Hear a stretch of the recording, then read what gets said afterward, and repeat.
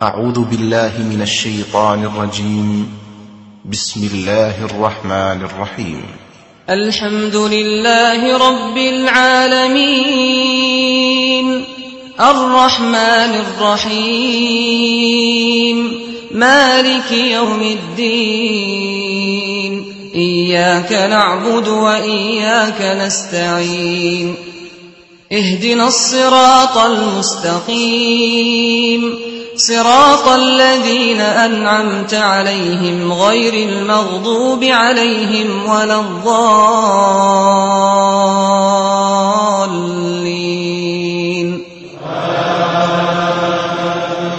السلام عليكم ورحمة الله وبركاته. إن الحمد لله نحمده ونستعينه ونستغفره ونعوذ بالله من شرور أنفسنا وسيئات أعمالنا. من يهده الله فلا مضل له ومن يضلل فلا هادي له وأشهد أن لا إله إلا الله وحده لا شريك له وأشهد أن محمدا عبده ورسوله أما بعد. கண்ணியத்திற்குரிய பெரியோர்களே, சகோதர சகோதரிகளே, அல்லாஹுடைய பேரருளால் காலையிலிருந்து இதுவரைக்கும் பல நல்ல செய்திகளை கேட்டவர்களாக அல்லாஹுக்காக இந்த இடத்தில் நாம் எல்லோரும் அமர்ந்திருக்கின்றோம். இந்த அருமையான நேரத்திலே அல் குர்ஆனில் உள்ள சில வசனங்களை தெளிவுபடுத்துவது எனக்கும் உங்களுக்கும் பயனுள்ளதாக இருக்கும் என்று நினைக்கின்றேன். அந்த அடிப்படையில் சூரத்து ஆலு இம்ரான் என்ற 3வது அத்தியாயத்தின் 133வது வசனத்திலிருந்து 136வது வசனம் வரையுள்ள 3 அல்லது 4 வசனங்களுக்குரிய விளக்கங்களை இந்த இடத்திலே உங்களோடு பகிர்ந்து கொள்ளலாம் என்று நினைக்கிறேன். பொதுவாக உபதேசங்கள் சோர்வை ஏற்படுத்திவிடக் கூடாது என்பதில் ரசூல் ஸல்லல்லாஹு அலைஹி வஸல்லம் அவர்கள் மிக கவனமாக இருந்தார்கள். அவர்களுடைய தோழர்களும் உபதேசங்களின் மூலம் ஏனையோருக்கு சோர்வு ஏற்படுவதை அஞ்சினார்கள். ரசூல் ஸல்லல்லாஹு அலைஹி வஸல்லம் அவர்கள் மிக சுருக்கமாக பேசுவார்கள். அவர்களே சொல்லுகிறார்கள், ஊதீது ஜவாமி அல் கலிம், நான் ஜவாமி உல் கலிம் கொடுக்கப்பட்டுள்ளேன், அது எனக்கு கிடைக்கப்பெற்ற ஒரு சிறப்பு என்று சொல்கிறார்கள். ஜவாமி உல் கலிம் என்றால் சொற்சுருக்கமும் பொருட்செறிவும், சுருக்கமான சொற்களாக இருக்கும், விரிவான அர்த்தத்தை கொண்டவையாக இருக்கும். சஹாபாக்கள் சொல்லுகிறார்கள், அவர்கள் பேசுவதை ஒருவர் எண்ண ஆரம்பித்தால் லவ் அத்தஹுல் அத்து ல அத்தஹு, எண்ண ஆரம்பித்தால் எண்ணலாம். ஒவ்வொரு வார்த்தையாக பேசுவார்கள், நிறைய பேச மாட்டார்கள். ஹுத்பாவை பற்றி சொல்லும் போது இன்ன மின் மின்னத்தி ஃபிக்ஹி ரஜுல் தூலு ஸலா வ கிஸருல் ஹுத்பா என்று சொன்னார்கள். ஒரு மனிதன் விபரமானவன் என்பதற்குரிய அடையாளம் தொழுகையை நீளமாக தொழுவிப்பான், உரையை சுருக்கமாக்கிக் கொள்வான் என்று சொன்னார்கள். இந்த வழிகாட்டல்களை சொன்ன அல்லாஹுடைய தூதர் ஸல்லல்லாஹு அலைஹி வஸல்லம் அவர்கள் இன்னும் ஒரு மிக முக்கியமான செய்தியையும் சொன்னார்கள். உட்கார்ந்து நீங்கள் உரைகளை கேட்டுக்கொண்டிருக்கும் போது தூக்கம் வந்தால் உங்களுடைய இடங்களை மாற்றிக்கொள்ளுங்கள் என்றார்கள். உட்கார்ந்திருக்கிற இடத்தை மாற்றி உட்கார்ந்தால் தூக்கம் கலைந்துவிடும் என்று சொன்னார்கள். உண்மையிலே ரசூல் ஸல்லல்லாஹு அலைஹி வஸல்லம் அவர்களுடைய காலத்தில் இருந்த மக்கள் இன்று இல்லை. அன்று எங்கே அல்லாஹுடைய தூதருடைய வாயிலிருந்து ஒரு செய்தி கிடைக்கும் என்று ஆவலோடு முன்னும் பின்னும் சுற்றி வந்து கொண்டிருந்தார்கள், தொழுது விட்டு காத்து கொண்டிருந்தார்கள். ஆனால் நாம் வாழுகிற இந்த காலம் ஒரு அவசர யுகமாக இருக்கிறது. எல்லோருடைய வாயிலும் எந்த நேரத்திலும் நான் பிஸி, என்கிற வார்த்தையை தவிர ஒன்றையும் செவிமடுக்க முடியவில்லை. எனவேதான் இப்படி ஒரு நாளில் பிடித்து வைத்து எல்லாவற்றையும் மெர்ஜ் பண்ணி கொடுப்பது போன்று கொடுக்க வேண்டிய ஒரு நிலை நமக்கு உருவாகி இருக்கிறது. அல்லாஹு தஆலா இந்த சூராவில் 133வது வசனத்தை ஆரம்பிக்கும் போது இப்படி ஆரம்பிக்கிறார். வசாரிஉ இலா மக்ஃபிரத்தின் மின் ரப்பிக்கும் வஜன்னத்தின் அர்துஹ ஸமாவாத்து வல் அர்த் உஇத்தத் லில் முத்தகீன். சாரிஉ என்றால் சுர்ஆ என்ற வார்த்தையிலிருந்து வந்தது. சுர்ஆ என்றால் வெளிநாட்டில் இருந்தவங்களுக்கு நல்லா தெரியும். அது சுர்ஆ சுர்ஆன்னு சொல்லுவான் அரபியல். சுர்ஆ சுர்ஆ என்றால் வேகமா வேகமான்னு சொல்றது. அந்த வார்த்தையிலிருந்து வந்ததுதான் சாரிஉ என்பது. சாரிஉ என்பது ஒரு கட்டளை. ஒருவருக்கொருவர் போட்டி போட்டு அவசரப்படுவது.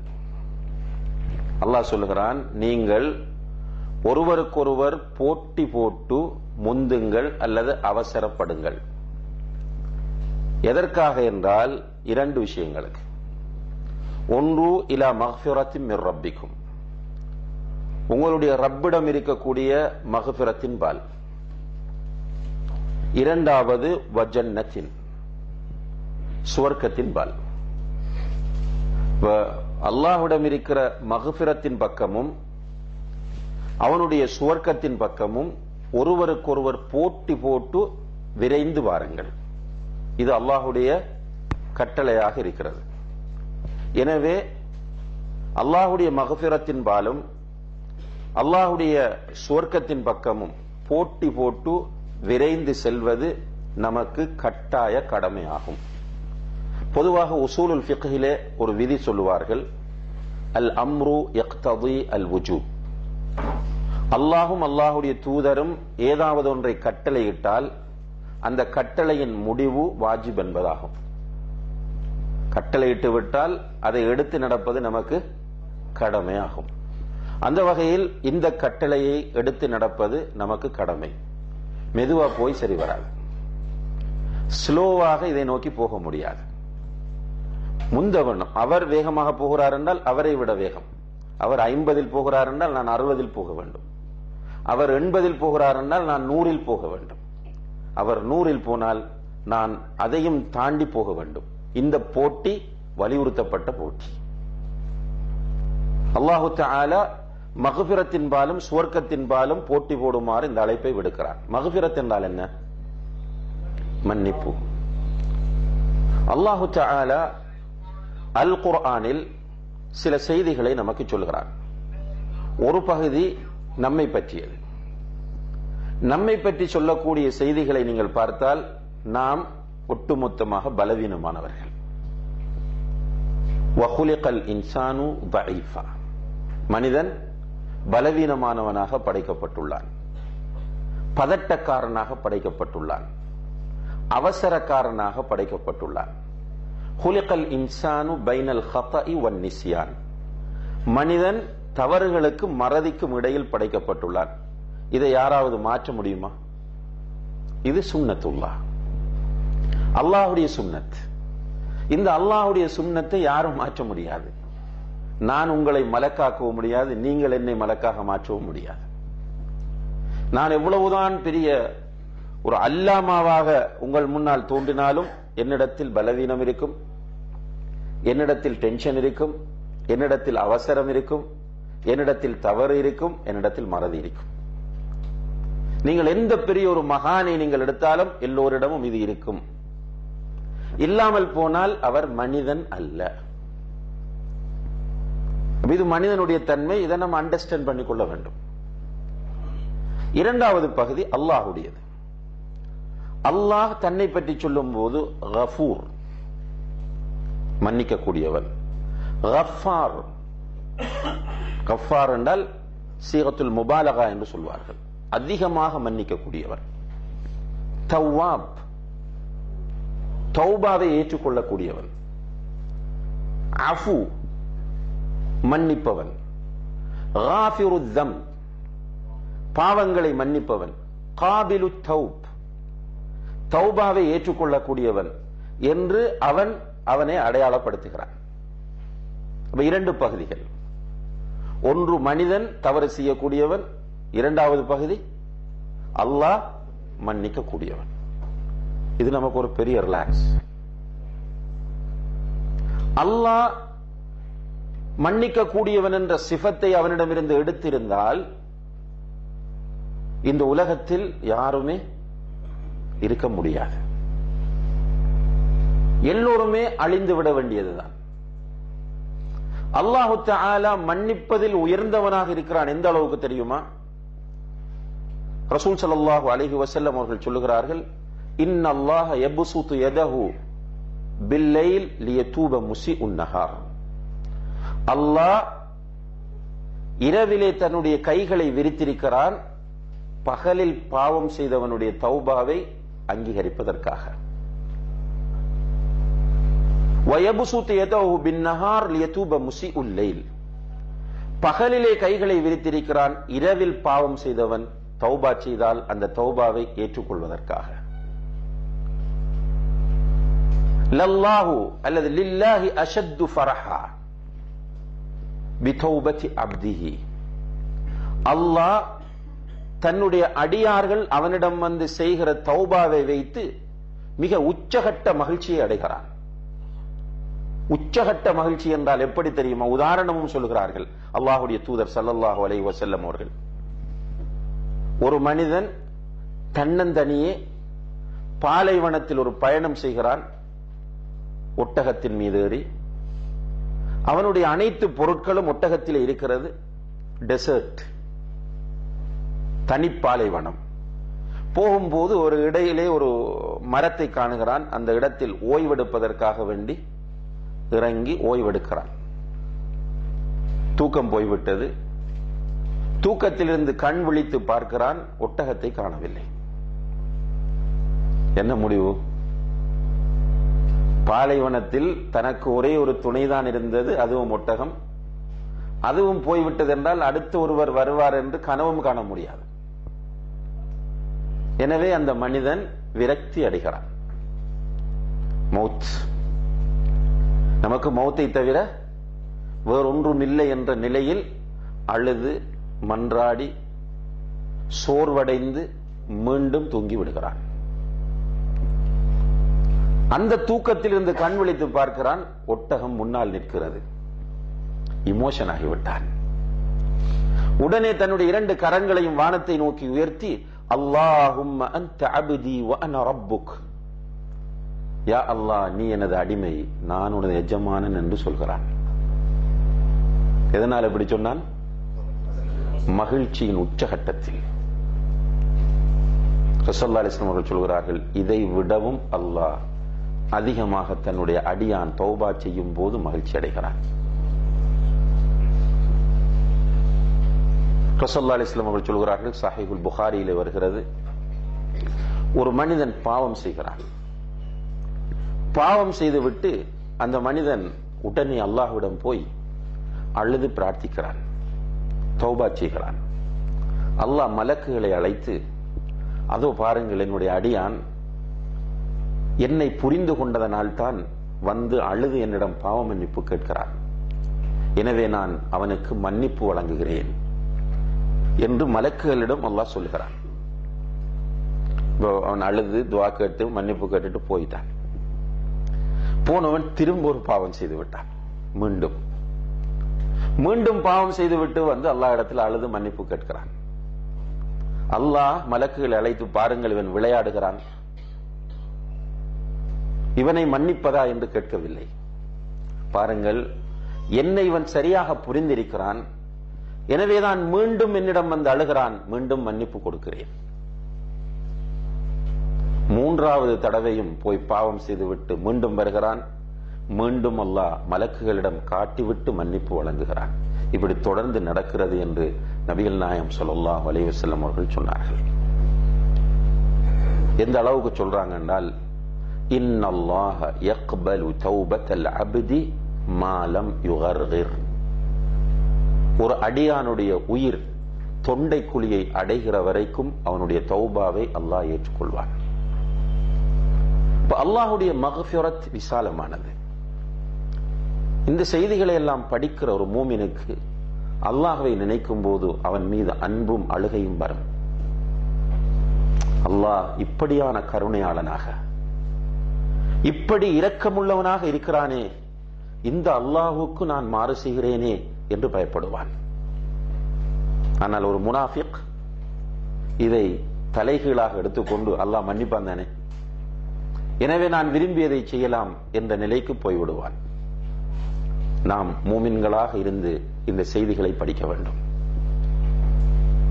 قل يا عبادي الذين أسرفوا على أنفسهم لا تقنطوا من رحمة الله. நபியை பார்த்து அல்லாஹ் சொல்லுகிறான், நபியே இந்த மக்களை அழையுங்கள். எப்படி அழையுங்கள் தெரியுமா? யா இபாதி அல்லதீன அஸ்ரஃபு அலா அன்ஃபுஸிஹிம்,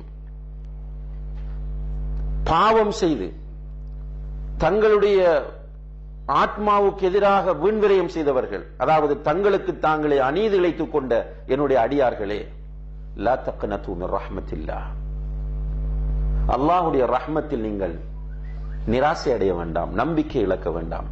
ஏனென்றால் இன்னல்லாஹ யக்ஃபிரு ذுனூப ஜமீஆ, நிச்சயமாக அல்லாஹ் எல்லா பாவங்களையும் மன்னிப்பான். ஷிர்கா மன்னிப்பான், குஃப்ரா மன்னிப்பான், நிஃபாகா மன்னிப்பான். என்ன பாவமாக இருந்தாலும் அல்லாஹ் மன்னிப்பான். ஜமீஉ ذுனூப் என்று ஆமான லஃப்தை அல்லாஹ் தஆலா கொண்டு வந்திருக்கிறார். எல்லா பாவங்களையும் மன்னிப்பான். ஆனால் மௌத்துக்கு முதல் தௌபா செய்து விட வேண்டும். கண்ணியத்திற்குரிய சகோதர சகோதரிகளே, எப்போது மௌத்து வரும் தெரியாது. எனவே ஒவ்வொரு செகண்டும் இஸ்திக்ஃபார் செய்ய வேண்டும். அல்லாஹ்வுடைய தூதர் ஸல்லல்லாஹு அலைஹி வஸல்லம் அவர்கள் முன்பின் பாவங்கள் மன்னிக்கப்பட்டவர்கள். அவர்களுக்கு அல்லாஹ் கொடுத்த ஒரு ஸ்பெஷல். அந்த முன்பின் பாவங்கள் மன்னிக்கப்பட்ட அல்லாஹ்வுடைய தூதர் ஸல்லல்லாஹு அலைஹி வஸல்லம் அவர்கள் நம்மை பார்த்து சொல்லுகிறார்கள், யா அய்யுஹன் நாஸ், மனிதர்களே, தூபு இலல்லாஹி வஸ்தக்ஃபிரு, நீங்கள் அல்லாஹ்விடத்தில் தௌபா செய்து அவனிடத்தில் மன்னிப்பு கேளுங்கள். ஃபஇன்னி அதூபு இலல்லாஹி ஃபில் யௌமி 100 மர்ரா, நான் ஒரு நாளைக்கு 100 தடவைகள் அல்லாஹ்விடம் தௌபா செய்கிறேன். அல்லாஹு அக்பர். சில சஹாபாக்கள் சொல்லுகிறார்கள், சகோதரர்களே, ரசூலுல்லாஹி அலைஹி வஸல்லம் அவர்களோடு ஒரு மஜ்லிஸிலே நாங்கள் உட்கார்ந்திருப்போம். மஜ்லிஸில் ரசூலுல்லாஹ்வோடு உட்கார்ந்திருந்தால் ஹீரோ யாரு? ரசூலுல்லாஹி அலைஹி வஸல்லம் அவர்கள் தான். சஹாபாக்கள் நம்மை போன்று ஒருவரை உட்கார வச்சுட்டு சும்மா பேசிட்டு இருக்க மாட்டாங்க. ரசூலுல்லாஹி அலைஹி வஸல்லம் உட்கார்ந்தா எல்லாரும் சைலண்டா இருப்பாங்க. அப்ப இடையில பேச வேண்டியது யாருன்னா ரசூலுல்லாஹி அலைஹி வஸல்லம் தான். அப்படி ஒரு மஜ்லிஸில் அவர்கள் உட்கார்ந்தால் அஸ்தக்ஃபிருல்லாஹ வ அதூபு இலை என்று 100 தடவைக்கு மேல சொல்வார்களாம். ஒரு மஜ்லிஸில் சஹாபாக்களோடு உட்கார்ந்திருக்கும் போது 100 தடவைகளுக்கும் அதிகமாக அஸ்தக்ஃபிருல்லாஹ வ அதூபு இலை என்று சொல்வார்கள். அன்புள்ள சகோதர சகோதரிகளே, அல்லாஹ்வுடைய தூதர் ஒரு மஜ்லிஸில் 100 தடவை அஸ்தக்ஃபிருல்லாஹ் சொல்லியிருக்கிறாங்க. இது போக அவர்களுடைய தொழுகை எடுத்து பாருங்கள். தக்பீர் கட்டியதும் பெரும்பாலும் ஃபர்து தொழுகைகள் என்ன ஓதுவாங்க? அல்லாஹும்ம பாஇத் பைனி வ பைன ஹதாயாய, அது இஸ்திக்ஃபார். ருக்குல சப்பிஹ் இதா ஜா நஸ்ருல்லாஹ் சூரா இறங்கிய பிறகு ஃபஸப்பிஹ் பிஹம்தி ரப்பிக வஸ்தக்ஃபிர் இன்னஹு கான தவ்வாபா என்ற அந்த வசனம் இறங்கிய பிறகு சுப்ஹானக அல்லாஹும்ம ரப்பனா வ பிஹம்திக அல்லாஹும்ம இக்ஃபிர்லி என்பதை ஓதாமல் விடுவதில்லை. ருக்குல சுப்ஹான ரப்பியல் அஸீம் ஓதிய பிறகு சுப்ஹானக அல்லாஹும்ம ரப்பனா வ பிஹம்திக அல்லாஹும்ம இக்ஃபிர்லி என்று சொல்வார்கள். சுஜூதுல சுப்ஹான ரப்பியல் அஅலா என்று சொன்ன பிறகு அல்லாஹும்ம இக்ஃபிர்லி ذنبي كله دقه وجله وأوله وآخره وعلانيته وسره. யாருக்கு பாடம் இது? யாராவது பாடமானவங்க சொல்லுங்க.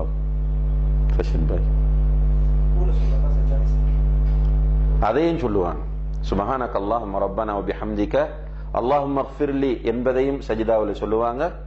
அதே போன்று அல்லாஹும்ம இக்ஃபிர்லி ذنبي كله, யா அல்லாஹ் என்னுடைய அனைத்து பாவங்களையும் மன்னிப்பாயாக. திக்கஹு வ ஜில்லஹு, அதுல நுணுக்கமானது வெளிப்படையானது. அவ்வலஹு வ ஆஹிரஹு, ஆரம்பத்தில் செய்தது இறுதியில் செய்தது. சிர்ரஹு வ அலானியத்துஹு, ரகசியமாக செய்தது பகிரங்கமாக செய்தது, அனைத்தையும் மன்னிப்பாயாக. பிறகு நடியிருப்புக்கு வருவாங்க. நடியிருப்பில் என்ன சொல்லுவாங்க? ரப்பிக்ஃபிர்லி ரப்பிக்ஃபிர்லி வர்ஹம்னி. பிறகு அத்தஹியாத்தில் உட்காருவாங்க. அத்தஹியாத் ஓதி முடிஞ்சு அல்லாஹும்ம இன்னி அஊது பிக மின் அஸாபி ஜஹன்னம் வ மின் அஸாபில் கப்ர் என்பதை ஓதி முடிந்த பிறகு அல்லாஹும்ம இக்ஃபிர்லி மா கத்தம்து வ மா அக்கர்து வ மா அஸ்ரர்து வ மா அஅலன்து வ மா அஸ்ரஃப்து வ மா அன்த அஅலமு பிஹி மின்னி வ அன்தல் முகத்திம் வ அன்தல் முஅக்கிர் லா இலாஹ இல்லா அன்த். இஸ்திக்ஃபார் ஃபுல்லா. சலாம் கொடுத்துட்டு என்ன சொல்லுவாங்க? அஸ்தக்ஃபிருல்லாஹ் அஸ்தக்ஃபிருல்லாஹ் அஸ்தக்ஃபிருல்லாஹ். முன்பின் பாவம் மன்னிக்கப்பட்டவர். ஆகிருல் அம்பியா அவ்வலு மன் யதுகுலுல் ஜன்னah, இறுதி தூதர், முதலில் சுவர்க்கம் செல்லக்கூடியவர். சய்யிதுல் அம்பியா என்ற சிறப்பு பெற்றவர். இவ்வளவும் பொருந்திய அந்த நபி ஸல்லல்லாஹு அலைஹி வஸல்லம் அவர்கள் இவ்வளவு இஸ்திக்ஃபார் செய்தார்களாக இருந்தால் நம்மை போன்ற பாவிகள் அல்லாஹ்விடத்தில் எவ்வளவு வேகமாக அவனுடைய மக்ஃபிரத்தை நாடி போக வேண்டும். நம்மிடத்தில் இருக்கிற பலவீனத்தை நீங்கள் பார்க்கலாம். நாம் செய்கிற தவறை ஏற்றுக்கொள்ள ரெடி இல்லை. நாம் செய்யக்கூடிய பாவத்தை ஏற்றுக்கொள்ள நம்ம தயாராக இல்லை. நியாயப்படுத்துவதில் தான் நாம் கவனமாக இருப்போம். இப்ப என்னிடம் ஒரு தவறை காணுகிறீர்கள். உதாரணமாக நான் தாடியை வலித்திருக்கிறேன் என்று வையுங்கள். என்னிட்ட வந்து, ஏன் ஷேக் நீங்க தாடியை வலிச்சிட்டு இருக்கிறீங்க, இது ஹராம் தானே, நான் என்ன சொல்லணும்? ஜஸாக்கல்லாஹ் கைர், துஆ செய்யுங்க, நானும் கவலைப்படணும், அல்லாஹ் கிட்ட போய் மன்னிப்பு கேட்கணும். நான் என்ன சொல்லுவேன்? தாடி வலிக்கலாம், அதுக்கும் ஆதாரம் இருக்கு, போய் உட்கார்ந்து ஆதாரம் தேடுவேன். இல்லண்டா ஒரு மௌலவியை காட்டுவேன், இந்த மௌலவி தாடி வலிச்சிருக்காரு, அல்லது இந்த ஷேக் இந்த ஆலிம் தாடி வலிப்பது கூடும் என்று ஃபத்வா கொடுத்திருக்கிறார். இதுதான் நம்முடைய நிலை. அல்லாஹ் பாதுகாக்க வேண்டும். யாருமே நம்மிடத்தில் மற்றவர்கள் தவறுகளை சுட்டிக்காட்டும் போது ஏற்றுக்கொள்ளக்கூடிய மனோநிலையை நாம் இல்லை. இடது கையால குடிச்சிட்டு இருக்கும் போது, சாப்பிட்டு கொண்டிருக்கும் போது யாராவது வந்து இடது கையால சாப்பிடாதீங்க பாய் என்று சொன்னா அப்படியா வலது கைக்கு மாறுற நிலையில இல்ல. என்னை இழிவுபடுத்தி விட்டான் என்கிற ஈகோ தான் அங்கே வந்து நிற்கிறது. அல்லாஹ் பாதுகாக்க வேண்டும்.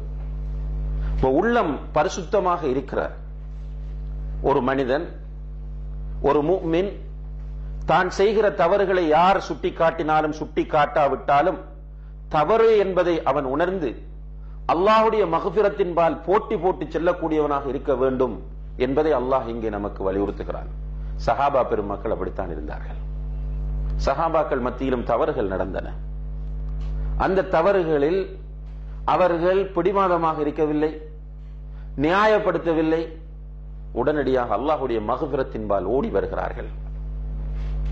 ரசூலுல்லாஹி ஸல்லல்லாஹு அலைஹி வஸல்லம் அவருடைய காலத்தில் நிறைய நிகழ்வுகளை இதற்கு எடுத்துக்காட்டாக கூறலாம். நோன்பு காலத்தில் ரசூலுல்லாஹி ஸல்லல்லாஹு அலைஹி வஸல்லம் அவர்கள் உட்கார்ந்திருக்கிறார்கள். ஒரு நபித்தோழர் வருகிறார். ஹலக்து யா ரசூலல்லாஹ், சஹாபாக்களோடு உட்கார்ந்திருக்கிறார். நபி ஸல்லல்லாஹு அலைஹி வஸல்லம் அவர்கள் சஹாபாக்களோடு உட்கார்ந்திருக்கிறார்கள்.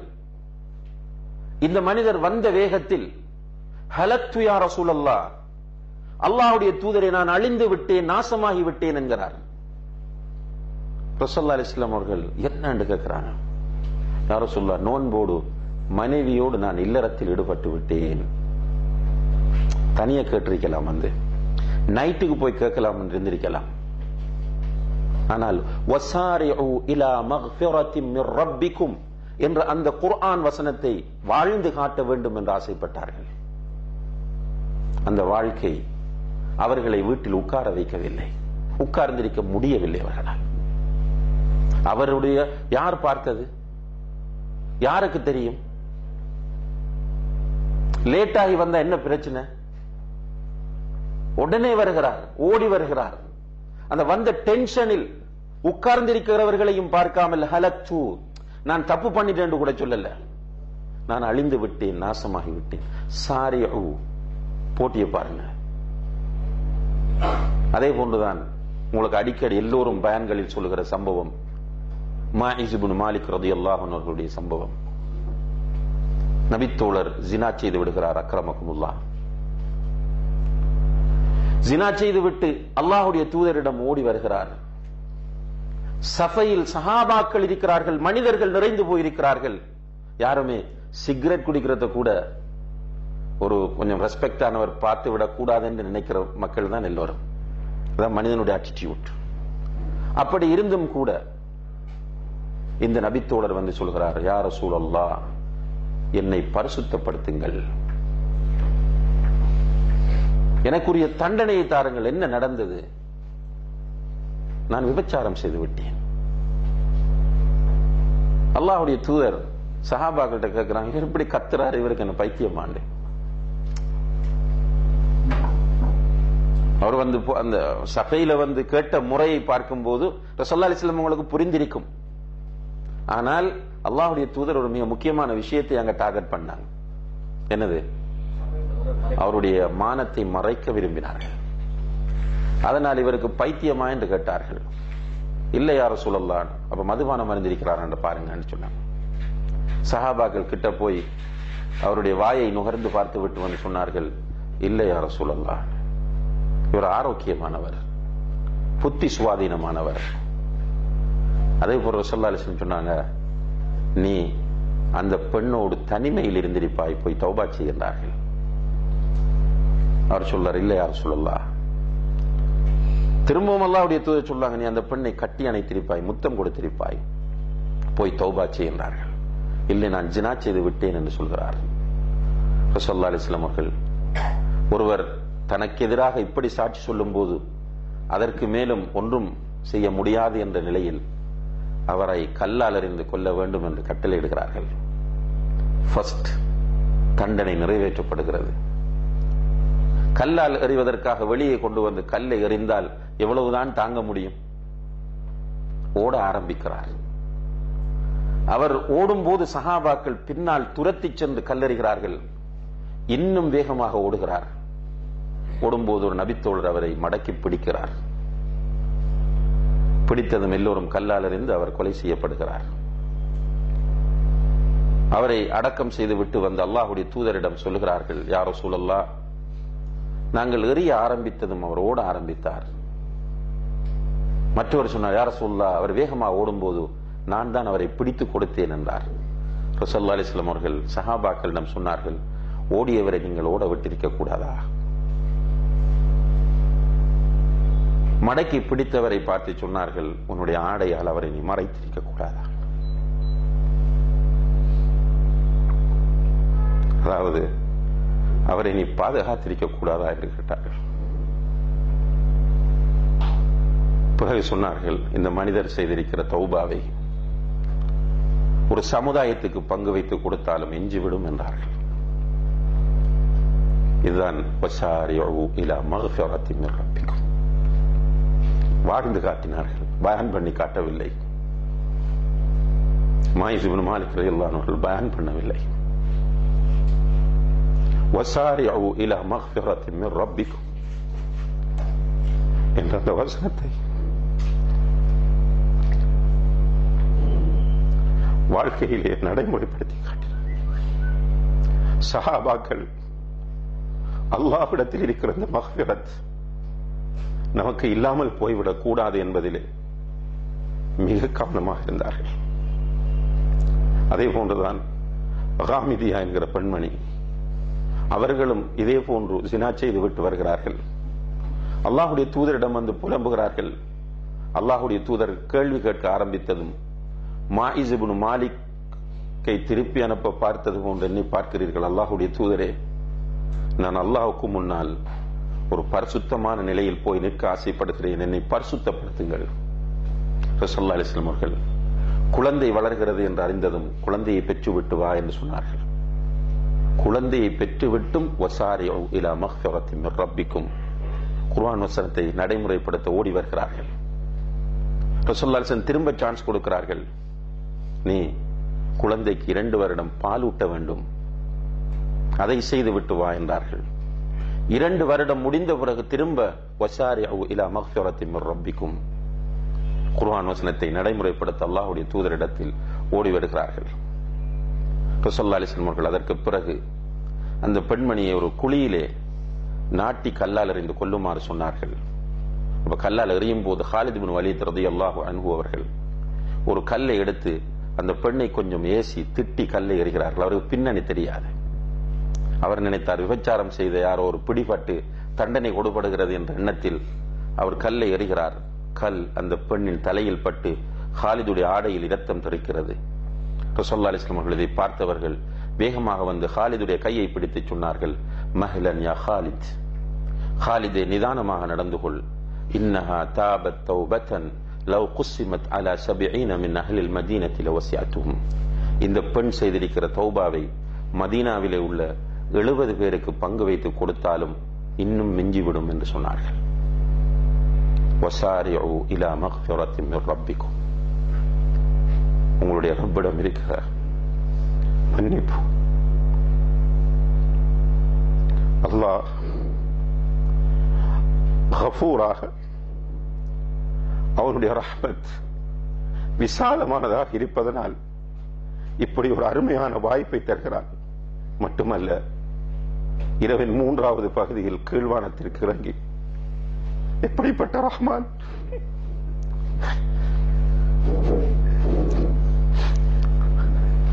இரவின் 3வது பகுதியிலே கீழ்வானத்திற்கு இறங்கி ஹல் மின் முஸ்தக்ஃபிரின் ஃபஅக்ஃபிரு லஹ், என்னிடத்திலே பாவ மன்னிப்பு கேட்டு யாராவது வந்திருக்கிறீர்களா?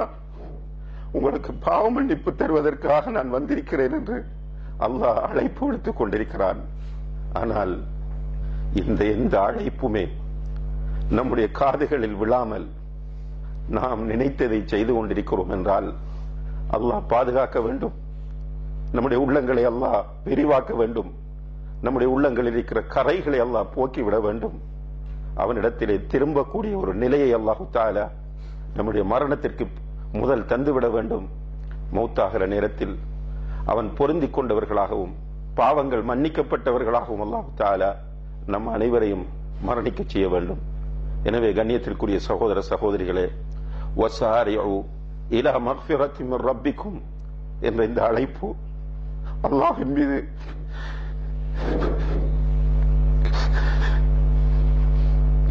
நமக்கு இன்னும் நேசத்தை அதிகப்படுத்த வேண்டும்.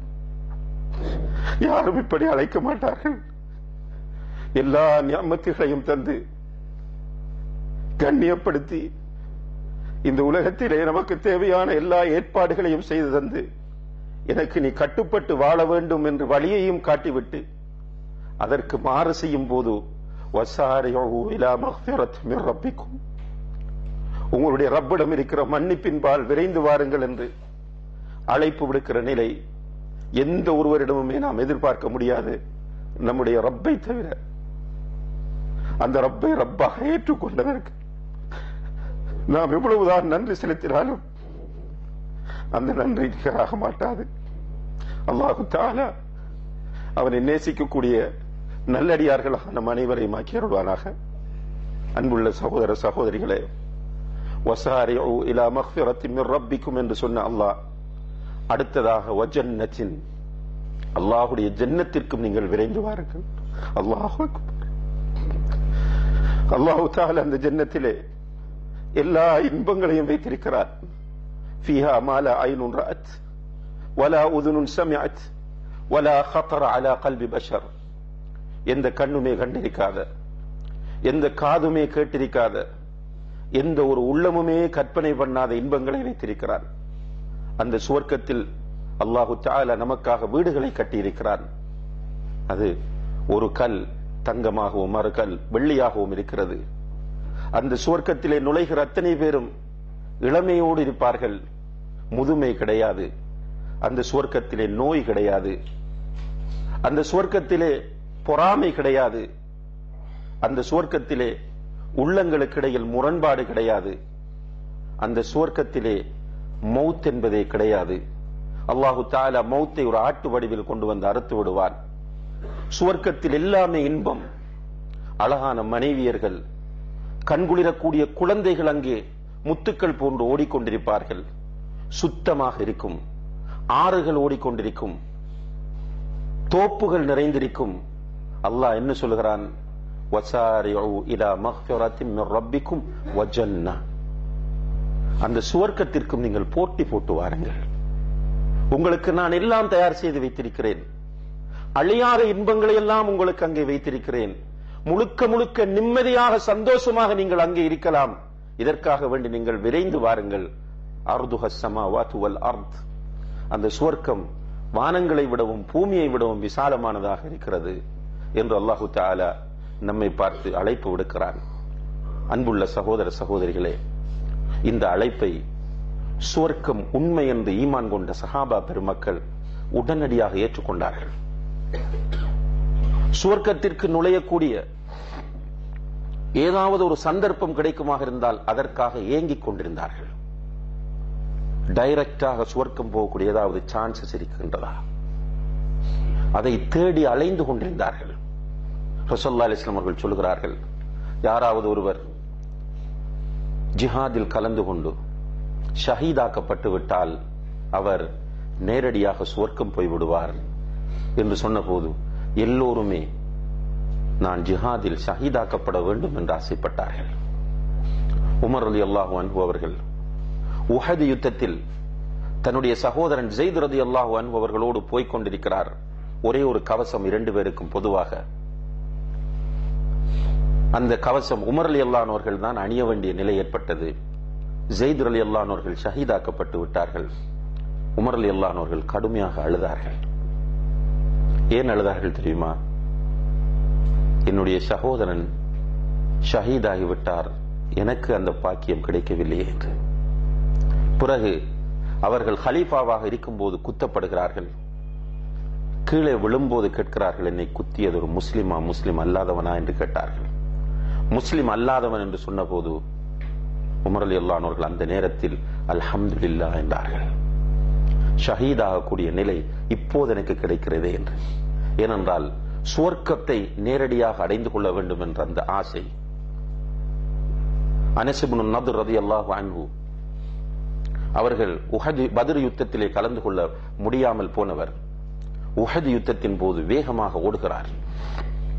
வழியிலே பார்த்த ஒருவர் கேட்கிறார், இவ்வளவு வேகமாக எங்கே ஓடுகிறீர்கள் என்று கேட்டபோது அவர் சொல்கிறார், இன்னி லஅஜிது ரீஹல் ஜன்னதி தூன உஹத். சுவர்க்கத்தின் வாடையை நான் உஹதுக்கு பக்கத்தில் நுகர்கிறேன், அங்கே ஓடுகிறேன் என்று சொன்னார். அங்கே ஓடி அந்த களத்திலே வேகமாக போராடி சல்லடையாக்கப்பட்டார். யுத்தம் முடிவுற்றது. சஹாபாக்கள் ஜனாசாக்களை அடையாளம் காணுகிறார்கள். ஒரு ஜனாசா அடையாளம் காண முடியாமல் கிடக்கிறது. முகத்திலும் அம்பு காயங்கள், வெட்டுக்காயங்கள். யாராக இருக்கும் என்று மஷூரா செய்து கொண்டிருக்கும் போது ஒரு பெண்மணி வந்து சொல்கிறார்கள், என்னுடைய சகோதரனும் வந்தார், காணவில்லை, போய் பாருங்கள் என்று சொன்னபோது அவரால் அடையாளம் காண முடியவில்லை. கடைசியில் அவருடைய பெருவிரலை பார்க்கிறார். பெருவிரல் அடையாளத்தை வைத்து இதுதான் என்னுடைய சகோதரர் அனஸ் இப்னு நத்ர் என்று சொன்னார். சுவர்க்கத்தை நேரடியாக அடைந்து கொள்ள வேண்டும் என்பதில் அவர்கள் துடித்துக் கொண்டிருந்தார்கள். சுவர்க்கத்திற்கு போகக்கூடிய ஏதாவது ஒரு வாய்ப்பு தவறப்படுமாக இருந்தால் அதற்காக அழுதார்கள். சுவர்க்கத்திற்கு போகக்கூடிய ஒரு வாய்ப்பு தவறிவிடுமாக இருந்தால் அதற்காக வேண்டி சஹாபாக்கள் அழுதார்கள். அல்லாஹு தஆலா அல் குர்ஆனிலே சொல்லி காட்டுகிறார். தபூக் யுத்தத்தை ஏற்பாடு செய்யும் போது அல்லாஹ்வுடைய தூதர் ஸல்லல்லாஹு அலைஹி வஸல்லம் அவர்கள் சொன்னார்கள், மன் ஜஹஸ ஜைஷல் உஸ்ரதி ஃபலஹுல் ஜன்னah. யார் கஷ்டமான நேரத்தில் தயார் செய்யப்படுகின்ற இந்த படையை தயார் செய்கிறாரோ அவருக்கு சுவர்க்கம் என்றார்கள்.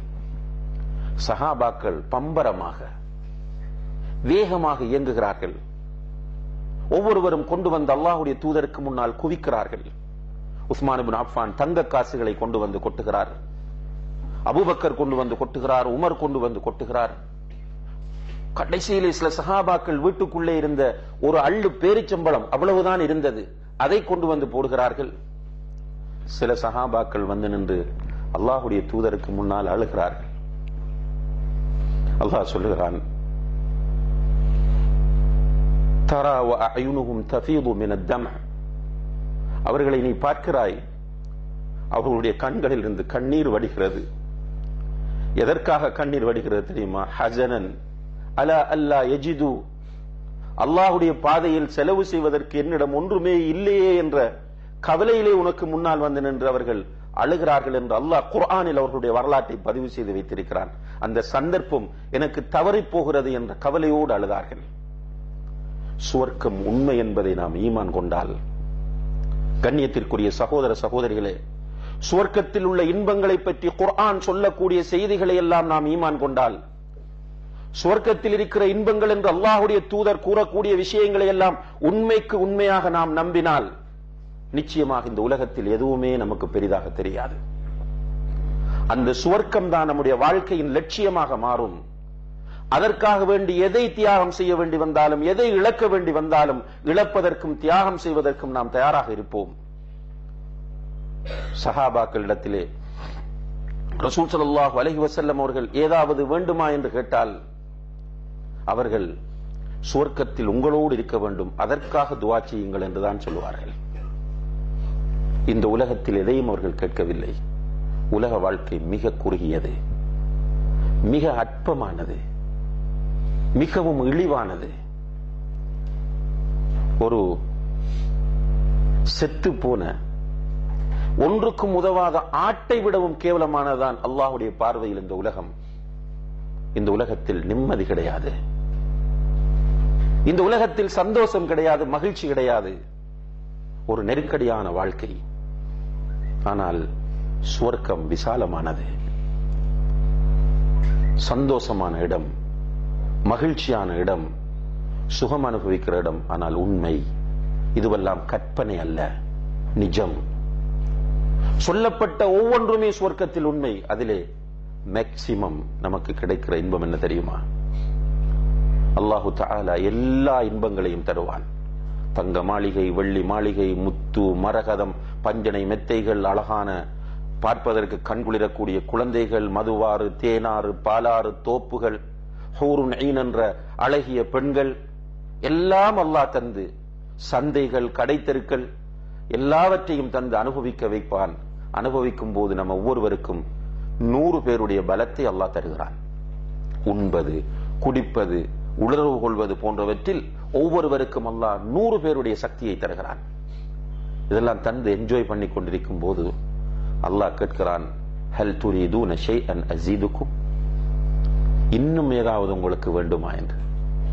இவ்வளவு தந்திருக்கும் போது ஏதாவது வேண்டுமா என்று சொல்ல முடியுமா சகோதரர்களே?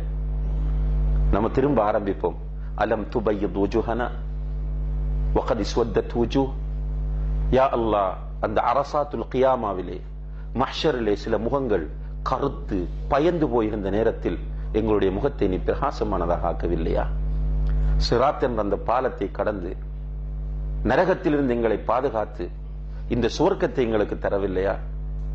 இதிலே நீ எங்களுக்கு எல்லாம் தந்திருக்கிறாய், இதற்கு மேல் ஏதாவது வேண்டுமா என்றால் நாங்கள் என்ன கேட்பது என்று சொல்லும் போது அல்லாஹ் சொல்லுவான், இன்னலக்கும் மௌஇதன் உரீது அன் யுன்ஜிஸகுமு, நான் உங்களுக்கு அளித்த ஒரு வாக்குறுதி இருக்கிறது, அதை நான் இப்போது நிறைவேற்றப் போகிறேன் என்று சொல்லும் போது சுவர்க்கவாசிகளுக்கும் அல்லாஹுக்கும் இடையில் உள்ள திரை நீக்கப்படும். அப்போது சுவர்க்கவாசிகள் தங்களுடைய கண்களால் அல்லாஹ்வை பார்ப்பார்கள். எந்த ரப்புக்காக இந்த உலகத்தில் நாம் கஷ்டம் என்று கருதக்கூடியவைகளை செய்கிறோமோ, எந்த ரப்புக்காக இந்த உலகத்தில் வாழுகிறோமோ, எந்த ரப்பை பார்க்காமல் அவனுக்காக தியாகங்கள் செய்கிறோமோ, அந்த ரப்பை பார்க்கக்கூடிய பாக்கியம் சுவர்க்கத்திலே கிடைக்கும் போது அல்லாஹ்வுடைய தூதர் ஸல்லல்லாஹு அலைஹி வஸல்லம் அவர்கள் சொல்கிறார்கள், சுவர்க்கவாசிக்கு அவனுடைய வீடு, அவனுடைய பஞ்சனை மெத்தை, அவனுடைய ஹூருன் ஈன் மனைவி, இவர்களெல்லாம் அவனுக்கு இன்பமாக இருக்காது. அல்லாஹ்வுடைய முகத்தை பார்ப்பதுதான் சுவர்க்கத்தில் உள்ள உச்சகட்ட இன்பமாக அவனுக்கு இருக்கும் என்று நபி ஸல்லல்லாஹு அலைஹி வஸல்லம் அவர்கள் சொல்கிறார்கள். அல்லாஹு தஆலா அந்த பாக்கியத்தை நம் அனைவருக்கும் தர வேண்டும். எனவேதான் அல்லாஹ் சொல்கிறான், வஸாரிஉ இலா மக்ஃபிரத்தின் மின் ரப்பிக்கும் வஜன்னத்தின் அர்துஹ ஸமாவாத்து வல் அர்த் உஇத்தத் லில் முத்தகீன். வானங்களையும் பூமியையும் விட விசாலமான அந்த சுவர்க்கத்தின் பால் விரைந்து வாருங்கள். லேட்டாகாதீர்கள், பராக்காகி விடாதீர்கள். கொஞ்ச காலம், கொஞ்சம் பொறுமையாக நீங்கள் அந்த சுவர்க்கத்தை நோக்கி வேகமாக விரைந்து வாருங்கள் என்று அல்லாஹு தஆலா அழைப்பு விடுத்து விட்டு சொல்கிறான், உஇத்தத் லில் முத்தகீன். அந்த சுவர்க்கம் நானும் முஸ்லிம் தான் என்று சொல்லுகிற எல்லோருக்கும் அல்ல, நானும் சுவர்க்கவாதி தான் என்று நினைக்கிற எல்லோருக்கும் அல்ல, மாறாக உஇத்தத் லில் முத்தகீன், அது தக்வா உள்ளவர்களுக்கு மாத்திரம்தான் தயார் செய்யப்பட்டிருக்கிறது. எனவேதான் நபிகள் நாயகம் ஸல்லல்லாஹு அலைஹி வஸல்லம் அவர்கள் அல்லாஹ்விடத்திலே நிறைய துஆ கேட்பார்கள். அல்லாஹும்ம ஆத்தி நஃப்ஸி தக்வாஹா, யா அல்லாஹ் என்னுடைய நஃப்ஸுக்கு தக்வாவை தந்துவிடு. வாயால், உடலால், உடையால், எழுத்தால், பேச்சால் ஏமாற்றலாம். ஆனால் தக்வா ஹாஹுனா, அத்தக்வா ஹாஹுனா, அத்தக்வா ஹாஹுனா, தக்வா என்பது இங்கே இருக்கிறது, இங்கே இருக்கிறது, இங்கே இருக்கிறது என்று தன்னுடைய நெஞ்சை தொட்டு காட்டி அல்லாஹ்வுடைய தூதர் சொன்னார்கள். அவர்கள் அல்லாஹ்விடத்திலே அல்லாஹும்ம ஆத்தி நஃப்ஸி தக்வாஹா என்று சுஜூதிலே மன்றாடினார்கள். அல்லாஹும்ம இன்னி அஸ்அலுகல் ஹுதா வத்துகா வல் அஃபாஃப வல் கினா. யா அல்லாஹ், உன்னிடத்தில் ஹுதாவை, நேர்வழியை, துகா என்ற தக்வாவை, அஃபாஃப் என்ற ஹராம்களிலிருந்து ஒதுங்கி வாழக்கூடிய அந்த தன்மையை உன்னிடம் கேட்கிறேன் என்று பிரார்த்தித்தார்கள். ஏனென்றால் தக்வா உள்ளவர்களுக்கு தான் வெற்றி. இன்னலில் முத்தகீன மஃபாஸா, நிச்சயமாக வெற்றி என்பது தக்வா உள்ளவர்களுக்கு தான் இருக்கிறது. எனவே அன்புள்ள சகோதர சகோதரிகளே, அல்லாஹுடைய மக்ஃபிரத்தின்பால் விரைந்து செல்ல வேண்டும். அல்லாஹுடைய சுவர்க்கத்தின்பால் ஒருவருக்கொருவர் போட்டி போட்டு விரைந்து செல்ல வேண்டும். அந்த சுவர்க்கம் வானங்களையும் பூமியையும் விட விசாலமானதாக இருக்கிறது. அது தக்வா உள்ளவர்களுக்கு தயார் செய்யப்பட்டிருக்கிறது என்று அல்லாஹ் சொல்லிவிட்டு, தக்வா உள்ளவர்கள் யார், அவர்களுடைய பண்புகள் எப்படி இருக்கும், அவர்கள் எப்படி இருப்பார்கள் என்பதை சொல்லுகிறான். வாயால் பேசுகிறவர்கள் எல்லோரும் தக்வாதாரிகள் அல்ல, உடையால் காண்பிக்கிறவர்கள் எல்லோரும் தக்வாதாரிகள் அல்ல. தக்வாதாரிகள் எப்படி இருப்பார்கள் என்பதை அல்லாஹ் சொல்லும் போது அடுத்த வசனத்திலே சொல்கிறான், அல்லதீன யுன்ஃபிகூன ஃபிஸ் ஸர்ராஇ வத்தர்ரா, அவர்கள் மகிழ்ச்சியாக இருக்கும் போதும் செலவு செய்வார்கள், கஷ்டமாக இருக்கும் போதும் செலவு செய்வார்கள். தக்வா உள்ள மக்கள், அவர்களுக்கு செலவு செய்வது கடமையாக்கப்பட்ட சில இடங்கள் இருக்கிறது. கடமையாக்கப்பட்ட இடங்களில் கஷ்டமாக இருந்தாலும் செலவு செய்வார்கள், சந்தோஷமாக இருந்தாலும் செலவு செய்வார்கள். கடமையாக்கப்பட்டது என்று சொல்லும் போது நாம் நமக்கு செலவு செய்வது கடமை, நமக்கு ஒரு நோய் வந்து விட்டால் அதற்கு மருத்துவ செலவு செய்வது நமக்கு கடமை, நம்முடைய மனைவிக்கு செலவு செய்வது நமக்கு கடமை, நம்முடைய பிள்ளைகளுக்கு செலவு செய்வது நமக்கு கடமை, நம்முடைய பெற்றோருக்கு செலவு செய்வது நமக்கு கடமை. அதே போன்று நம்மிடம் கையேந்தி வருகிறவர்களுக்கு கொடுப்பது நமக்கு கடமை. அதிலும் யாராவது அல்லாஹுக்காக என்று நம்மிடத்தில் கேட்டுவிட்டால், அல்லாஹுக்காக என்று கேட்கக்கூடாது. கை நீட்டும் போது அல்லாஹுக்காக கொடுங்கப்பா என்று கேட்கக்கூடாது, அல்லாஹ் விரும்பல்லது. ஆனால் யாராவது அல்லாஹுக்காக என்று கேட்டுவிட்டால் கொடுப்பது நமக்கு கடமையாகிறது, கொடுக்காவிட்டால் குற்றவாளியாக மாறுகிறோம். அனாதை குழந்தைகள், விதவைகள், இவ்வாறானவர்களுக்கு செலவு செய்வது நமக்கு கடமை. அதே போன்று அல்லாஹுடைய மார்க்கத்தை பரப்புவதற்காக வேண்டி செலவு செய்வது நம்முடைய கடமை. இப்படி செலவு செய்வது மார்க்கமாக்கப்பட்ட அந்த இடங்களில் அவர்கள் கஷ்டமாக இருந்தாலும் சந்தோஷமாக இருந்தாலும் செலவு செய்வார்கள். இது தக்வாவோடு இருந்தால் இயல்பாக வரும். அடுத்ததாக வல் காதிமீனல் கய்த், உள்ளத்தில் தக்வா உள்ளவர்கள் கோபப்பட மாட்டார்கள் என்று அல்லாஹ் சொல்லவில்லை, கோபத்தை விழுங்குவார்கள் என்று சொல்கிறார். கவனிக்க வேண்டும்.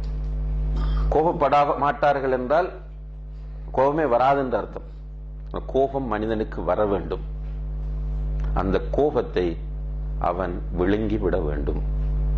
தக்வா உள்ளத்தில் இருந்தால் விழுங்க முடியும். அல்லாஹ்வுடைய தூதர் ஸல்லல்லாஹு அலைஹி வஸல்லம் அவர்கள் பல சந்தர்ப்பங்களில் கோபப்பட்டிருக்கிறார்கள், கோபத்தை விளங்கினார்கள். அதனால் தான் தனக்காக வேண்டி எந்த ஒரு சந்தர்ப்பத்திலும் அல்லாஹ்வுடைய தூதர் ஸல்லல்லாஹு அலைஹி வஸல்லம் அவர்கள் பழி வாங்கியதே கிடையாது. நன்றாக நினைவில் வைத்துக் கொள்ளுங்கள். தனக்காக, அவர்களுடைய சொந்த தேவைக்காக, சொந்த பாதிப்புக்காக யாரையும் அவர்கள் பழி வாங்கியதே கிடையாது. ஒரு நாள் அல்லாஹ்வுடைய தூதர் ஸல்லல்லாஹு அலைஹி வஸல்லம் அவர்கள் ஒரு பங்கீடு செய்கிறார்கள். ஒரு சதகா அல்லது ஜக்காத் பொருளை வைத்து விநியோகம் செய்து கொண்டிருக்கும் போது அதை பெற்றுச் சென்ற ஒருவர் வழியில் நின்று, போகிற வழியில் நின்று சொல்கிறார், இவர் இதில் நீதியாக நடந்து கொள்ளவில்லை. அதாவது ஆள் பார்த்து கொடுக்கிறார் என்பது போன்று விமர்சனம் செய்கிறார். இது தாவாவில் ஈடுபடுற சகோதரர்களுக்கு ஒரு ஆறுதல். நம்மளுக்கும் இன்றைக்கு நிறைய விமர்சனம் வரும். ஒரு நிவாரணம் பணியில் ஈடுபட்டோம்னா நம்ம ஒன்றுமே நம்ம வீட்டுக்கு எடுக்காம பண்ணிருப்போம். ஆனா யாராவது மோசமா பேசிட்டு போவார். அல்லாஹ்வுடைய தூதருக்கே பேசிட்டா நமக்கு பேசுறது பெரிய விஷயம் அல்ல. இப்படி பேசும்போது இதை கேட்டுக்கொண்டிருந்த ஒரு நபித்தோழர் உடனடியாக அல்லாஹ்வுடைய தூதரிடம் வந்து இதை சொல்லுகிறார். அவர்கிட்ட சொல்லிட்டு தான் வந்தார். இதை போன சொல்லுவேன் அல்லாஹ்வுடைய தூதர்கிட்ட. சொன்ன உடன் அல்லாஹ்வுடைய தூதருக்கு கோபம் வந்தது. அப்படி முகம் மாதுளம் பழம் போன்று சிவந்து விட்டது. அவ்வளவு கோபம் வருமா இல்லையா? கோபம் வந்தது. உடனே ரியலைஸ் பண்ணினார்கள். அவர்கள் சொன்னார்கள், லக்கது ஊதிய மூசா அக்ஸர மின் ذلك فصبر. மூசா அலைஹிஸ்ஸலாம் அவர்கள் இதை விட கடுமையாக சோதிக்கப்பட்டார், ஆனால் அவர் பொறுமையோடு தான் இருந்தார் என்று சொல்லி தன்னை ஆற்றுப்படுத்திக் கொண்டார்கள் என்பதை பார்க்கிறோம். இப்ப கோபம் வந்தால் கோபத்தை கக்கி விடுவது ஒரு மூமினுடைய, தக்வா உள்ள ஒரு மனிதனுடைய பண்பு கிடையாது. கோபத்தை விழுங்க வேண்டும். ரசூல் ஸல்லல்லாஹு அலைஹி வஸல்லம் அவர்கள் சொல்கிறார்கள், லைஸ ஷதீது பிஸ்ஸுர்ஆ.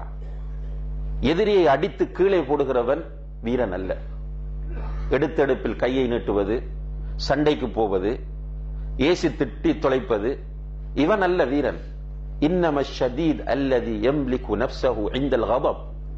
கோபத்தின் போது தன்னுடைய மனதை கண்ட்ரோல் பண்ணக்கூடியவன், கட்டுப்படுத்தக்கூடியவன் தான் உண்மையான வீரன் என்று நபி ஸல்லல்லாஹு அலைஹி வஸல்லம் அவர்கள் சொல்கிறார்கள். எனவே கோபம் வரும்போது அந்த கோபத்தை விழுங்க வேண்டும். இன்றைக்கு நம்மளால முடியுதில்லை. ரோட்ல விழுங்கினாலும் வீட்டில் முடியுதில்லை. மனைவியிடத்தில் கோபம் காட்டுகிறோம், பிள்ளைகளிடத்தில் கோபம் காட்டுகிறோம், கத்துகிறோம். சிலர் கோபத்திலே தலாக் சொல்லிட்டு வந்துடுறாங்க. மனைவியை தாயுடைய வீட்டுக்கு திருப்பி அனுப்பி விடுகிறார்கள். அவ்வளவு கோபம். இப்படி கோபம் தக்வா உள்ளவர்களிடத்தில் வரக்கூடாது. வந்தாலும் கோபம் வந்தாலும் அந்த கோபத்தை விழுங்கக்கூடிய தன்மை அவர்களிடம் வர வேண்டும். தக்வா இருந்தால் கண்ணியத்திற்குரிய சகோதர சகோதரிகளே வரும். தக்வா இருந்தால் இந்த தன்மை வரும். அடுத்ததாக அல்லாஹ் சொல்கிறான், வல் ஆஃபீன அனின் நாஸ். தக்வா, அந்த சுவர்க்கத்திற்கு செல்லக்கூடிய தக்வாதாரிகள் எப்படி இருப்பார்கள் என்றால், மனிதர்களை மன்னிக்க கூடியவர்களாக இருப்பார்கள். இங்கே முஸ்லிம் காஃபிர் என்றெல்லாம் பிரிக்கவில்லை. பொதுவாக மனிதர்களை மன்னிக்கிறவர்களாக அவர்கள் இருப்பார்கள். இது மிக முக்கியமான ஒரு பண்பு. ரசூல் ஸல்லல்லாஹு அலைஹி வஸல்லம் அவர்கள் முத்தகியாக இருந்தார்கள். இமாமுல் முத்தகீன். முத்தகீன்களுக்கெல்லாம் அவர்கள்தான் இமாம். அதனால மன்னிப்ப போய் அவர்களுடைய சீராவில் நம்ம படித்து பார்க்கும்போது நம்முடைய கண்கள் கண்ணீர் சிந்தாமல் வர முடியாது. அந்த அளவுக்கு மன்னித்து விட்டார்கள். மக்கா காபிர்கள் செய்த கொடுமை எல்லோருக்கும் தெரியும். வார்த்தைகளால் அதை சொல்ல முடியாது. சாதாரணமான கொஞ்சம் நீங்க அந்த சீராவை படித்து ரிலாக்ஸா உட்கார்ந்து கற்பனை பண்ணி பாருங்க, இப்படியெல்லாம் பண்ணினார்களா என்று. ரசூலுல்லாஹி அலைஹி வஸல்லம் அவர்கள் தொழும்போது தலையில் அழகிய ஒட்டகத்தின் குடல்களை போட்டார்கள், முகத்தில் காரை உமிழ்ந்திருக்கிறார்கள், கன்னத்தில் செருப்பால் அடித்திருக்கிறார்கள், கழுத்தை நெருத்திருக்கிறார்கள், அவர்களை நடுவில் வைத்து அங்குமிங்கும் துண்டை களத்தில் போட்டு இழுத்து விளையாடி இருக்கிறார்கள். அவர்களுடைய கண் முன்னால் அவர்களுடைய தோழர்களை இரண்டாக கிழித்திருக்கிறார்கள், நெருப்பில் கட்டி தூக்கி இருக்கிறார்கள், சுடுமணலில் போட்டு கொடுமைப்படுத்தி இருக்கிறார்கள். கடைசியில ஊரை விட்டு விரட்டினார்கள்.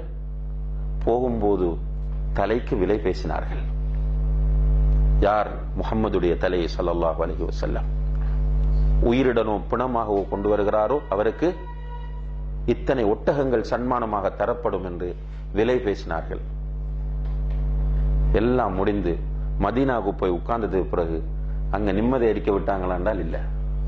அங்கும் பத்ர் யுத்தம் என்றும் உஹது யுத்தம் என்றும் ஹந்தக் யுத்தம் என்றும் நிறைய யுத்தங்களை தொடுத்துக் கொண்டிருந்தார்கள். திரும்ப ஆசையோடு மக்காவை பார்க்க வருகிறார்கள். வரும்போது ஹுதைபியா என்கிற இடத்தில் வைத்து திருப்பி அனுப்பிவிடுகிறார்கள்.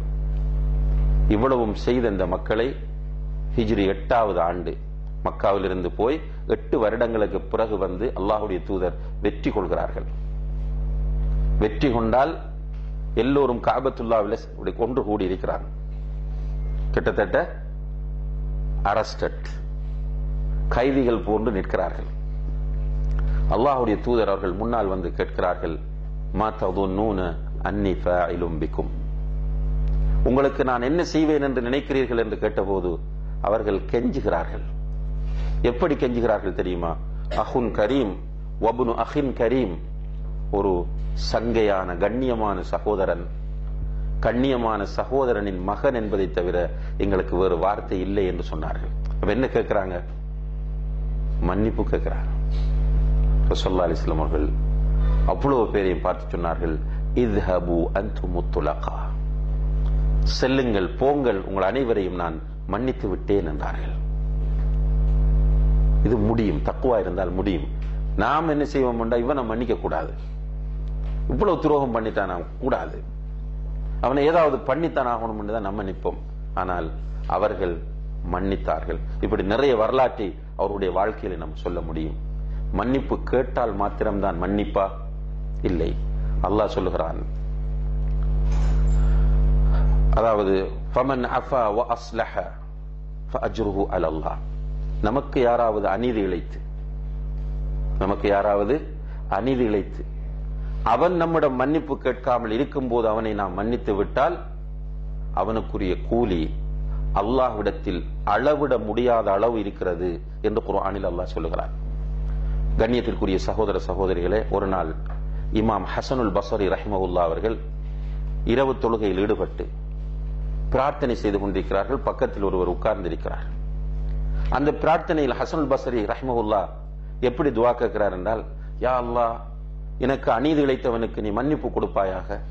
யா அல்லாஹ், எனக்கு அநீதி இழைத்தவனுக்கு சுவர்க்கத்தை கொடுப்பாயாக. எனக்கு அநீதி இழைத்தவனுக்கு ஆரோக்கியமான வாழ்க்கையை கொடுப்பாயாக. எனக்கு அநீதி இழைத்தவனுடைய கஷ்டங்களை எல்லாம் போக்கி விடுவாயாக. எனக்கு அநீதி இழைத்தவனை நிம்மதியாக வாழ வைப்பாயாக என்று இவர் அநீதி இழைத்தவனுக்காகவே துஆ செய்து கொண்டிருக்கிறார். பக்கத்தில் இருந்த மனிதர் துஆ முடிந்ததற்கு பிறகு கேட்டார், என்ன நடந்த இமாம்?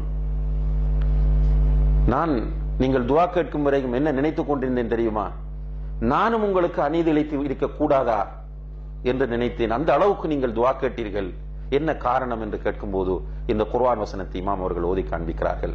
ஃபமன் அஃபா வ அஸ்லஹ ஃபஅஜ்ருஹு அலல்லாஹ், அநீதி இழைத்தவர்களை யார் மன்னித்து விடுகிறாரோ அவருக்குரிய கூலி அல்லாஹ்விடத்தில் அளவிட முடியாத அளவு இருக்கிறது.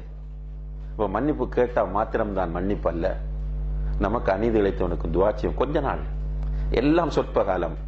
இந்த உலகத்தில் கூடியது 70 வருடங்கள் வாழப்போகிறோம். அப்படி வாழ்ந்தால் கூடியது 70 வருடங்கள் வாழப்போகிறோம்.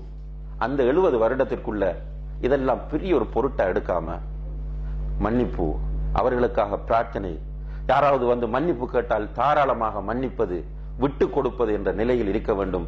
இதுதான் தக்வா உள்ள மனிதர்களுக்குரிய பண்பாக இருந்து கொண்டிருக்கிறது. இதை சொல்லிவிட்டு அல்லாஹ் சொல்கிறான், வல்லாஹு யுஹிப்புல் முஹ்சினீன், அல்லாஹ் முஹ்சின்களை, நல்லவர்களை நேசிக்கக்கூடியவனாக இருக்கிறான்.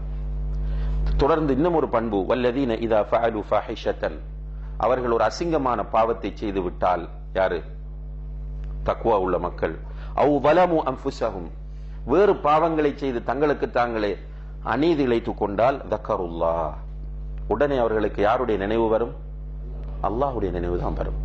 தொழுகையை பிற்படுத்திட்டோமா, பொய் பேசி விட்டோமா, பட்டியை சாப்பிட்டோமா, திருடி விட்டோமா, அல்லது புறம் பேசி விட்டோமா, பெற்றோரை மனம் நோகிறபடி பேசி விட்டோமா, மனைவியை கொடுமைப்படுத்தி விட்டோமா, பக்கத்து வீட்டுக்காரருக்கு ஏதாவது செய்து விட்டோம், ரோட்ல போன யாருக்காவது ஏதாவது பண்ணி விட்டோமா, உடனே நினைப்பு வரும், நம்ம அல்லாஹ்வுக்கு மாறு செய்து விட்டோம். தக்கருல்லாஹ் ஃபஸ்தக்ஃபரு லிதுனூபிஹிம், உடனே என்ன செய்வார்கள்? பாவ மன்னிப்பு தேடுவார். யா அல்லாஹ், நான் பலவீனத்தினால் செய்து விட்டேன், என்னுடைய பலவீனமான நிலையினால் இந்த தவறை, இந்த பாவத்தை செய்து விட்டேன், என்னை மன்னித்து விடு என்று அவர்கள் அல்லாஹ்விடத்தில் மன்னிப்பு கேட்பார்கள். வமை யக்ஃபிரு துனூப இல்லல்லாஹ், அல்லாஹ் திரும்பவும் கேட்கிறான், பாவங்களை மன்னிப்பவர் அல்லாஹ்வை தவிர ஒரு யார் இருக்க முடியும்? வலம் யுஸிர்ரு அலா மா ஃபஅலு வஹும் யஅலமூன். அதே போன்று இந்த தக்வா உள்ள மக்கள் தப்பு செய்வார்கள், பாவம் செய்வார்கள், ஆனால் அந்த பாவத்தில், தப்பில் பிடிவாதமாக அவர்கள் இருக்க மாட்டார்கள்.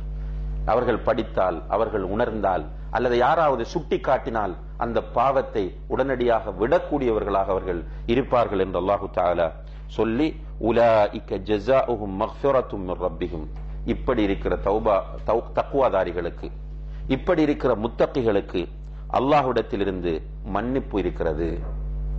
இப்படி இருக்கிற தக்வா உள்ள மக்களுக்கு அவர்களுடைய ரப்புடைய புறத்திலிருந்து மன்னிப்பு இருக்கிறது. வஜன்னாத்துன் தஜ்ரி மின் தஹ்திஹல் அன்ஹார், கீழே ஆறுகள் ஓடக்கூடிய சுவர்க்கங்களும் அவர்களுக்கு இருக்கிறது. ஹாலிதீன ஃபீஹா, அதிலே அவர்கள் நிரந்தரமாக இருப்பார்கள். வநிஅம அஜ்ருல் ஆமிலீன், இப்படி செய்யக்கூடியவர்களுக்கு கிடைக்கிற சிறந்த கூலியாக இது இருக்கிறது என்று அல்லாஹு தஆலா சொல்கிறான். அன்புள்ள சகோதர சகோதரிகளே, அந்த ஆரம்ப வசனத்தை ஆரம்பிக்கும் போது சாரிஉ இலா மக்ஃபிரத்தின் மிர் ரப்பிக்கும் வஜன்னா என்று சொல்லிவிட்டு முடிக்கும் போது என்ன சொல்கிறான்? உலாயிக ஜஸாஉஹும் மக்ஃபிரத்தும் மிர் ரப்பிஹிம் வஜன்னாத், அவர்களுக்குரிய கூலி மக்ஃபிரத்தும் சுவர்க்கமும் என்று அல்லாஹு தஆலா சொல்கிறான். எனவே இந்த நல்லடியார்கள் கூட்டத்தில் அல்லாஹு தஆலா நம் அனைவரையும் சேர்த்தருள வேண்டும். இதுதான் நம்முடைய வாழ்க்கையின் லட்சியம் என்பதை நாம் மறக்காமல் நினைவில் வைத்துக் கொள்ள வேண்டும். எல்லாம் வல்ல அல்லாஹு தஆலா அவனுடைய மக்ஃபிரத்தையும் அவனுடைய சுவர்க்கத்தையும் நம் அனைவருக்கும் நசீபாக்குவானாக. வஆகிரு தஅவானா அனில் ஹம்துலில்லாஹி ரப்பில் ஆலமீன். வஸ்ஸலாமு அலைக்கும் வரஹ்மத்துல்லாஹி வபரகாத்துஹு.